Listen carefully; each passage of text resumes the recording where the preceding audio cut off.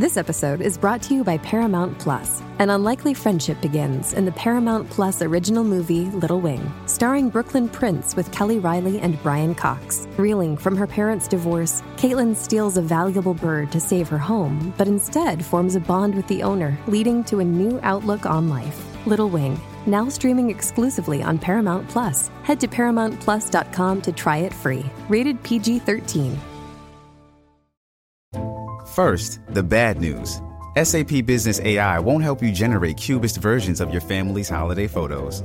But it will help you understand which supplier is best to help you roll out your plant-based packaging in Southeast Asia, or identify the training your junior project manager needs to rise up the ranks, and automate repetitive tasks while you focus on big innovations, so you can be ready for the next opportunity. Revolutionary technology, real-world results. That's SAP Business AI.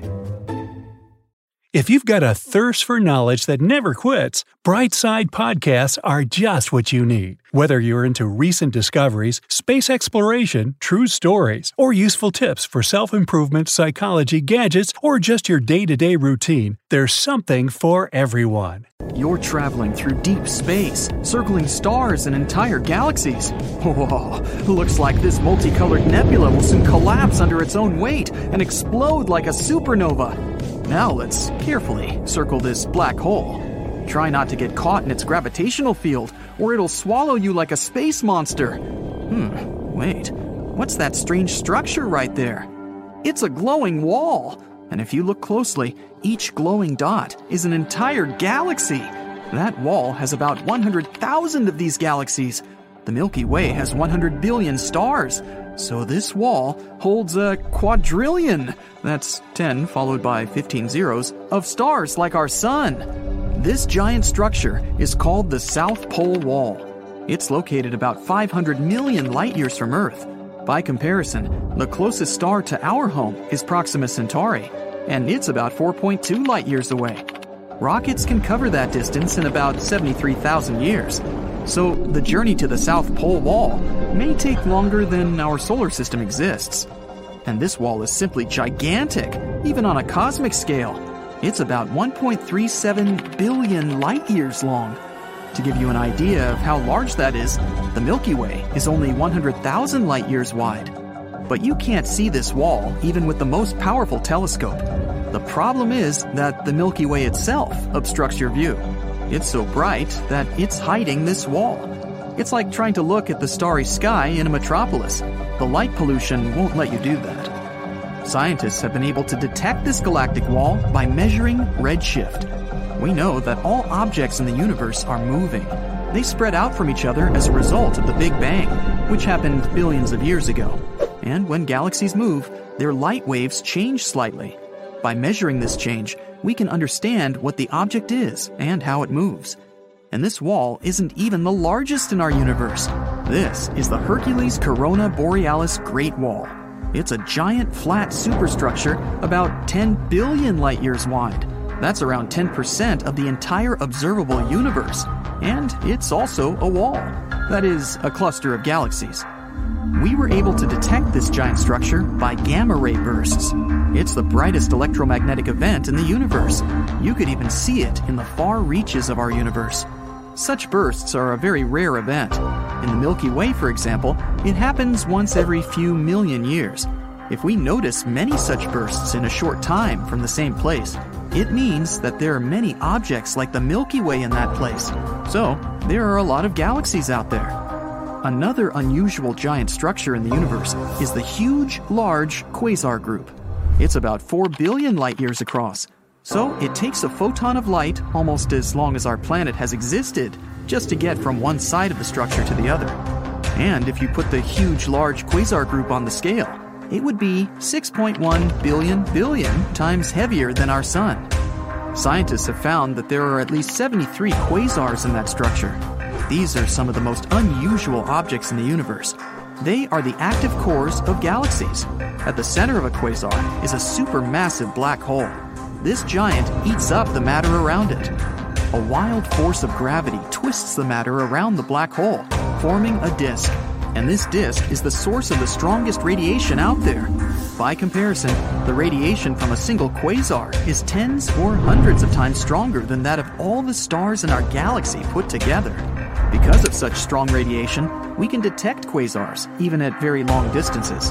That's why they're also called beacons of the universe. Scientists use quasars to study the universe and the movement within it. One of the most distant quasars from us is about 13.1 billion light-years away. This makes it one of the oldest objects in the universe. It appeared about 690 million years after the Big Bang, and it's almost 3 times older than our solar system.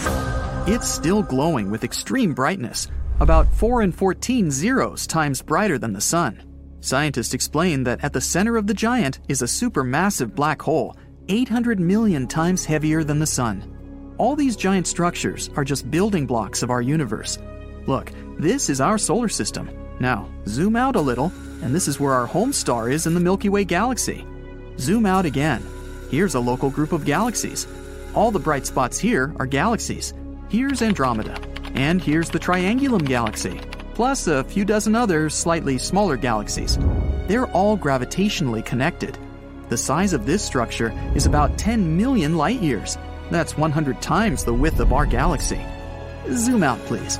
This one is the Virgo supercluster. It's 20 times larger than the local group. There are about 30,000 different galaxies, and the mass of the whole thing is about 1 in 15 zeros solar masses. Zoom out again. Laniakea. This structure is almost 3 times larger. It includes the Virgo supercluster and other smaller clusters. And there are about 100,000 galaxies here. It's not over yet. Zoom out one more time. Here's the Pisces Cetus supercluster complex. This giant galactic structure contains about 60 clusters of galaxies. So there are more galaxies in it than grains of sand in the desert. You know what to do. Zoom out! Phew! This is the observable universe. There are over 500 billion galaxies. And the stars? Well, there are about 1 billion trillion stars. The observable universe has its own structure. Clusters of galaxies form chains and walls, as you've seen before. But these strands are separated by huge regions of absolute emptiness. These areas are called voids. In these places, there is no matter at all. There are fewer molecules in the voids than in an empty room. One of these voids has a very mystical reputation. It's the Eridanus supervoid, or the cold spot. It appeared here only 380,000 years after the Big Bang. It's almost 1 billion light-years wide and could hold hundreds or thousands of galaxies with trillions of stars. Some scientists believe that this cold spot may have been the result of the largest collision ever, a collision of universes. There's a theory that our universe is some kind of bubble, a huge sphere that contains all these walls and chains of galaxies. Now imagine that there's an infinite number of these bubbles. They could be parallel worlds or different universes. Many years ago, one bubble came close to the bubble of our universe. Their walls touched, and the 2 universes connected for a while. It's like 2 drops of water coming together. But that universe kept moving. The area where the bubbles joined became thinner and thinner until that connection broke, and the 2 bubbles detached from each other. At this point, the second universe ripped some of the material out of our bubble. All those galaxies that used to fill the Eridanus supervoid ended up in a parallel universe. Scientists supposed we might travel through other bubbles. Flying to the supposed wall of our universe would take forever, and then it would take even longer to fly through interuniversal space. So we have to use portals, or wormholes. Here's how it works. Imagine a piece of paper with point A on one side and point B on the other. Instead of moving all the way across the sheet of paper, we just fold the sheet so that point A is right above point B. All that's left to do is make a small hole, and the journey takes only moments. Some scientists believe that such shortcuts through universes lie inside black holes. But how do you survive falling into a black hole? You just have to pick one that's big enough. It's all about gravity. Imagine you're falling into a black hole right now. The closer you get to it, the stronger effect it has on you. It intensifies with every inch. At one point, the gravitational force that affects your head is much stronger than the one that affects your feet. Then you turn into spaghetti. Yum. But if you choose a supermassive black hole, like the ones at the centers of galaxies, the gravitational force in them increases gradually. They can be millions of times heavier than the sun and much bigger, but the gravitational force on your head and your feet will be almost equal, and you will still feel comfortable. Who knows? Maybe if you managed to survive a fall into such a massive black hole, you'd find yourself in a completely different universe where different laws of physics apply. But so far, this is just a theory.